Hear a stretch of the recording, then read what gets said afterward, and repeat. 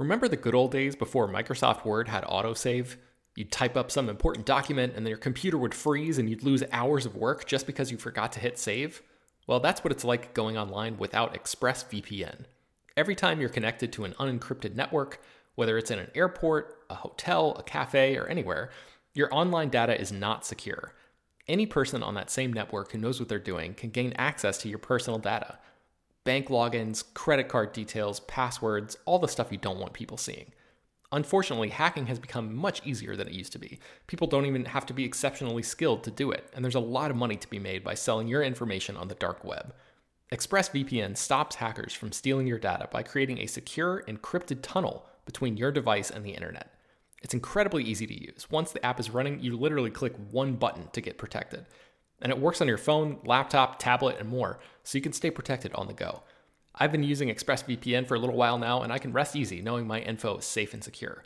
I've heard horror stories of people who've been hacked, and it sounds like a massive pain to try to get any resolution in the aftermath, so I am not interested in finding out what that process is like. Secure your online data today by visiting expressvpn.com/film. That's expressvpn.com//film. And you can get an extra 3 months free. expressvpn.com//film. Hello, everyone, and welcome to Slash Film Daily for Thursday, June 10th, 2021. On today's episode of the show, we're going to be talking about the latest film and TV news. My name is Ben Pearson. I'm the senior writer at slashfilm.com, and I'm joined on today's episode by Slash Film weekend editor Brad Oman. Hey, that's me. And writer Chris Evangelista. Hello. All right, guys, let's jump right into the news. Chris, there's a new Lord of the Rings movie coming out. What the hell? What is going on? Tell me about this. I know. We were all caught off guard by this, but it's called The Lord of the Rings, The War of the Rohirrim. And this is going to be set in the same, continuity as the Peter Jackson Lord of the Rings movies, but it's going to be an anime film. So that's like the one caveat. You're not getting a new live action Lord of the Rings movie, but you are getting a new Lord of the Rings movie.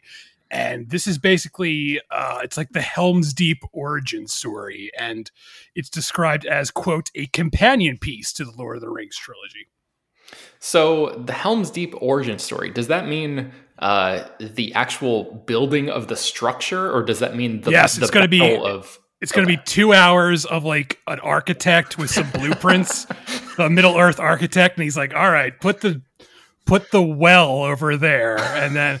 No, it says, quote, the story explores and expands the untold story behind the fortress of Helm's Deep, delving into the life and blood-soaked times of one of Middle-earth's legendary figures, the mighty king of Rohan, Helm Hammerhand, which is my new favorite name. What a name. I know, yeah.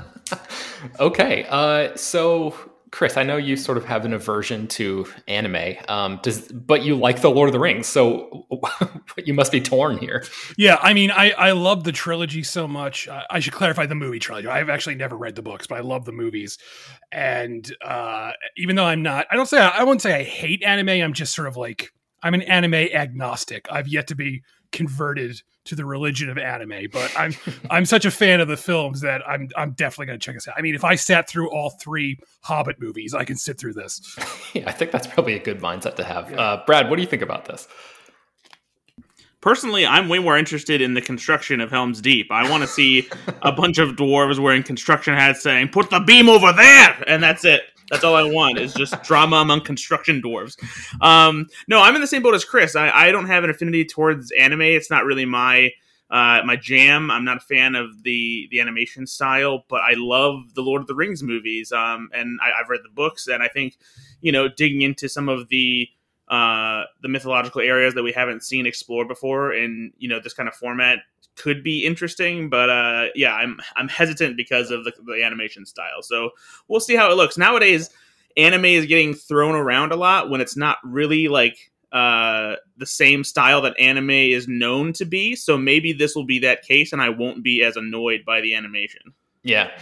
Chris, what do you think about the timing of this announcement? Because like you said, this sort of came out of nowhere. We had no idea that this was in the works. And obviously Amazon is just pumping, hundreds of millions of dollars into their own Lord of the Rings TV show. Does this sort of feel to you like New Line and Warner Brothers are like, hey, we can still do Lord of the Rings stuff too. Like, look over here. We're going to try to like eat Amazon's lunch before.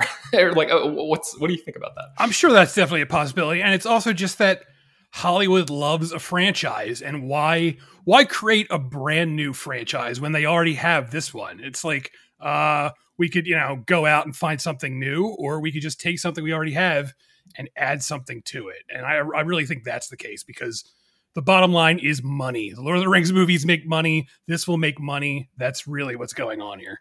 Yeah, I wonder what the release plan is for this, because we know that I don't think this is going to come out in 2021, because this is a Warner Brothers and a New Line thing, and I think they've had their schedule locked for a while. They've got deals in place for the HBO Max in theaters simultaneous release thing, and we haven't heard a single word about this. So I'm guessing this is going to be next year, and I think the Amazon Lord of the Rings show is supposed to come out at some point this year, although I still don't think we have an official release date for that yet. So yeah, there's no date, but everyone says 2021. I'm guessing if it comes this year, it'll be like Christmas time. Yeah, I wonder if there is a chance though, because there wasn't any announcement of this beforehand. If this is just going to be like a surprise release, like, hey, because so many of the Lord of the Rings trilogy movies came out around Christmas, they're going to try to like sneak this into theaters in December or something. If like most of the work on this is already done, I don't know. We should just mention real quick that Kenji Kamayama, who directed Ghost in the Shell, Standalone Complex, and Blade Runner Black Lotus, is going to be directing this. And Jeffrey Addis and Will Matthews, who worked on The Dark Crystal, Age of Resistance, are writing the script. And Philippa Boyens, who is one of the writers of the Lord of the Rings trilogy, the live action trilogy, is going to be a consultant on this. So Peter Jackson is not involved, in case anybody was wondering about that. All right, let's go to our next story, which is involving a series version of one of our favorite comedies. Brad, tell us about the newest cast additions to The MacGruber Show. MacGruber! This is awesome. The cast of MacGruber has gained 3 absolute legends, and it's going to be incredible. Sam Elliott, Lawrence Fishburne, and Mickey Rourke are all going to be in the MacGruber TV series that has been ordered at Peacock, the NBC Universal streaming service that everyone's so fond of. In case you don't know, Will Forte plays MacGruber. It's a parody of MacGyver. It's based on a Saturday Night Live sketch. And in the series, we're going to have Sam Elliott playing MacGruber's father, Lawrence Fishburne as the military officer in this one, General Barrett Fasus. I guess that's probably how it's going to be pronounced. And then we're also going to have Mickey Rourke playing Brigadier Commander Enos Queeth, a mysterious villain from MacGruber's past, taking a cue from the villain from the first movie by using a vulgar word and giving it a slightly different pronunciation so that they can actually say it on TV. So what do you make of this, Brad? I assume you're very excited about this MacGruber show. I mean, I've been excited about this MacGruber show since the beginning. I love MacGruber, and I hope this is going to be worth waiting for. It's been so long since MacGruber came out, over a decade now, and I can't wait to see what they've cooked up this time. I was just like scrolling through the article that you wrote, and at the bottom there's a synopsis, and the first sentence of the synopsis it just made me laugh out loud, because it reads, "In MacGruber, after rotting in prison for over a decade, America's ultimate hero and uber patriot MacGruber is finally released." Like, why is MacGruber in prison? I don't remember. Maybe for the murder that happened at the very end of the movie version. I don't know. I just want to say too that it's actually HT who wrote the story, not me. Just so. Okay, yeah. Right on. All right, so let's move to our Chris, I assume you're at least interested in this MacGruber show as well? Oh, yeah, I love the movie. And this casting is great. I'm very excited for it. Yeah. All right, so our next story involves our old pal, Zack Snyder. He's back at it again. I regret to inform you that Zack Snyder is back at it again. He is working on a new Netflix show. This is an anime series called Twilight of the Gods. We actually learned about this last year, that he was going to be teaming up with a director named Jay Oliva, who is going to be working and directing this. And I think Oliva is actually show running this and sort of executive producing, essentially running the whole thing. An anime show that is based sort of inspired by Norse mythology. So the cast for this has been announced, and it has a bunch of recognizable people. I'm not going to read all of them. Corey Stoll, who you might remember as the villain from Ant-Man, is in here. Christopher Hivju, who played God, why can I not think of his name? Tormund Giantsbane from Game of Thrones is in here. John Noble, who's on Fringe, is going to be in the mix here as well. Peter Stormare from Fargo and a bunch of million other things. So yeah, there's a pretty stacked cast here. We're just talking about anime, so like I'm right there with you guys in terms of like I've seen a few that I've enjoyed, but typically that kind of animation aesthetic is not really my favorite. Combine that with the Zack Snyder of it all, which I think he's just executive producing this, and it sounds like Jay Oliva is going to be most of the creative force here, but yeah, I don't know, I'm not like super thrilled about this. But I guess the one upside that I can see is that Snyder's work has always leaned toward the mythological, and this is an example of him leaning into that very explicitly. So it's not just him sort of putting that other recognizable characters like the DC superheroes, for example, into a mythological box, or sort of trying to map those sort of archetypes over previously existing characters. He's actually messing with characters from Norse mythology here. So like people like Loki and Odin and Thor are actually going to show up in this, which might be a little strange for Marvel Studios fans to be like, what? Zack Snyder is making his own Thor thing? But yeah, the show is called Twilight of the Gods, and I don't think it has a release date yet, but I assume with the casting just being announced now, it'll either come out like late this year or sometime next year. So if you want to dive into the cast and see, which other Game of Thrones person has been cast here, I will just tease that, and you can go click on the link in the show notes to find out. All right, let's move to another Dracula project. Chris, Dracula seems to be a real hot property in Hollywood these days. There is another Dracula project in the works. Tell me about this one. Yes, Dracula is so hot right now. This is called Abraham's Boys, and it's based on a short story by Joe Hill. And Joe Hill, if you don't know, is the son of Stephen King, and he's become a pretty famous horror writer of his own. And in the short story is set after Dracula, and it follows the children of Abraham Van Helsing. And Abraham Van Helsing is, of course, the famous vampire hunter from Dracula and the star of the major motion picture Van Helsing, starring Hugh Jackman. This is being turned into a movie. Natasha Kermani, who directed a film called Lucky, which I haven't seen, but I've heard pretty good things about. It was an indie horror film. It came out last year. I think it's on Shudder right now. She's writing and directing this adaptation, and the story basically, the short story at least, they might change it for the film, but in the short story, it follows Van Helsing's kids who are living in America now with Van Helsing, and he's a very strict, even abusive father, because he's just like, there are vampires out there and you need to follow my rules or their vampires will get you. But one of the sons, the older one, starts to doubt his father's stories, and he's like, maybe there are no vampires, and maybe our father is just insane. And if that storyline sounds somewhat familiar to you, that's because it is also the plot of the very good, very underseen movie Frailty, which Bill Paxton directed and starred in, where he played a single father with two kids, and one day he says like, God shows me to start killing demons and you have to help me do it. And one of the sons starts thinking like, well, I don't think there are demons. I think my dad is insane. And Joe Hill even said that when he wrote this story, he was influenced by Frailty. So at least he's honest that he shamelessly ripped this off. So since you like Frailty, Chris, and you are a Dracula fan, I think you've liked some of Joe Hill's stuff before. Is it safe to say that you're excited about this project as well? Yeah, I am. I like Joe Hill. I think Joe Hill is a better short story writer than he is a novelist. Not every, but most of the short stories I've read by him, I really like. And then every time I sit down and read one of his novels, I'm just like, this isn't very good. But this is based on a short story, and I like the short story. So yeah, I'm I'm always up for more Dracula. Let there be more Dracula stuff, I say. We got a million superhero things. We can have a million Dracula things. Personally, I'm hoping this ties directly into Dracula Sovereign of the Damned, which is that animated Dracula movie that you told me about. That sounds completely insane. Dracula is the enemy of Satan, and he has a burger. Yes, because if memory serves, because I did watch that on your request, which is like one of the craziest things.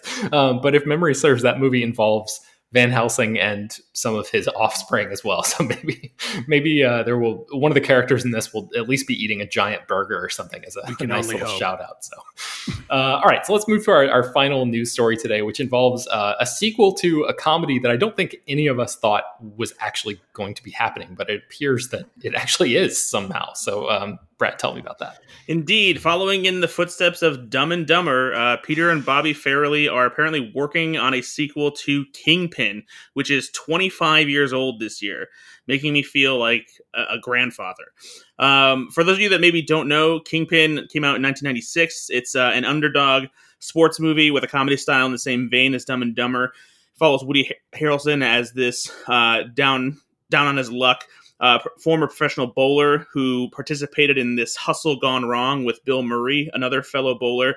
And when the hustle was found out, the opposing bowlers took Woody Harrelson's bowling hand and put it into a return ball machine, thus giving him a hook for a hand. And so now he lives a pathetic life in a dingy apartment before he meets Randy Quaid as this young up-and-coming bowling prodigy. And they decide to head out on a road trip to try and win the Reno Bowling Championship and win a big prize amount to help save Randy Quaid's character's farm because he lives in an Amish community. It's a very silly, raunchy... that old premise. it's a very silly, raunchy comedy. It's very funny. I think it holds up today too. It's one of the Farrelly brothers' better comedies when they were up and coming in the mid to late 90s. But I just don't know what a sequel will entail. It's a pretty open and shut story with a simple premise that doesn't really lend itself to a sequel. I suppose there's the possibility that they could do a legacy thing where Woody Harrelson's character has a son who's becoming a bowler now, or maybe it's another comeback story. I really don't know. I mean, in the last movie, Ishmael didn't get to be the bowling champ or go to try to be the bowling champ. It was Woody Harrelson. So maybe this one can do that, but I don't think they're going to be able to get Randy Quaid back because he's kind of lost it. I don't know. But Peter and Bobby Farrelly are only producing. There's no word on who's directing or writing. It's just in active development right now. So who knows what's going to happen here? Yeah, I was just looking at Randy Quaid's IMDb page, and he's been in one movie since the year 2009, and that was in 2018. And yeah, he's experienced quite a journey. I guess you can Google that and figure out what's going on with Randy Quaid, if even the internet can figure that one out. But Chris, I know that you're a fan of Kingpin. I've never seen this movie, so I can't really weigh in here. But I saw that you guys were sort of sharing your mutual love of this movie in our Slack earlier. So, Chris, what do you think about this? Yeah, I don't know. It's a very weird announcement because I never thought there would be a sequel to this. So I'm somewhere like, I don't know how I feel about this. I really like the original. The original is very funny in a very silly sort of way. So I guess I'll wait and see, who is actually coming back for this and what the story, how it all turns out. But for now, I'm sort of like, oh, really? They're making a sequel to that? Sure, why not? Brad, do you think this is one of those movies that gets announced but is never actually going to get made? It's certainly possible. I mean, then again, it took 20 years for Dumb and Dumber 2 to happen. And there was always, I feel like that was always being kicked around as a possibility. And I think there's a good chance that will be the case. But considering it's an active development, that it does make it sound like that's something that they're trying to make happen. And it's probably more interesting than anything else Peter and Bobby Farrelly would be doing otherwise. Yeah, I guess that's a good point. All right. That's going to bring us to the end of today's episode of Slash Film Daily. You can find more about all of these stories that we mentioned on today's show at slashfilm.com and linked inside the show notes of this episode. Slash Film Daily is published every weekday, bringing you the most exciting news from the world of movies and TV, as well as deeper dives into the great features you can find on the site. You can subscribe to the show on Apple, Google, Overcast, Spotify, all of the popular podcast apps, and send your feedback, questions, comments, and concerns to us at peter@slashfilm.com. Make sure to leave your name and general geographic location in case we mention your email on the air. Don't forget to rate and review the show on Apple Podcasts. That helps us out a lot. Tell your friends, spread the word. Thank you all for listening, and we will talk to you tomorrow.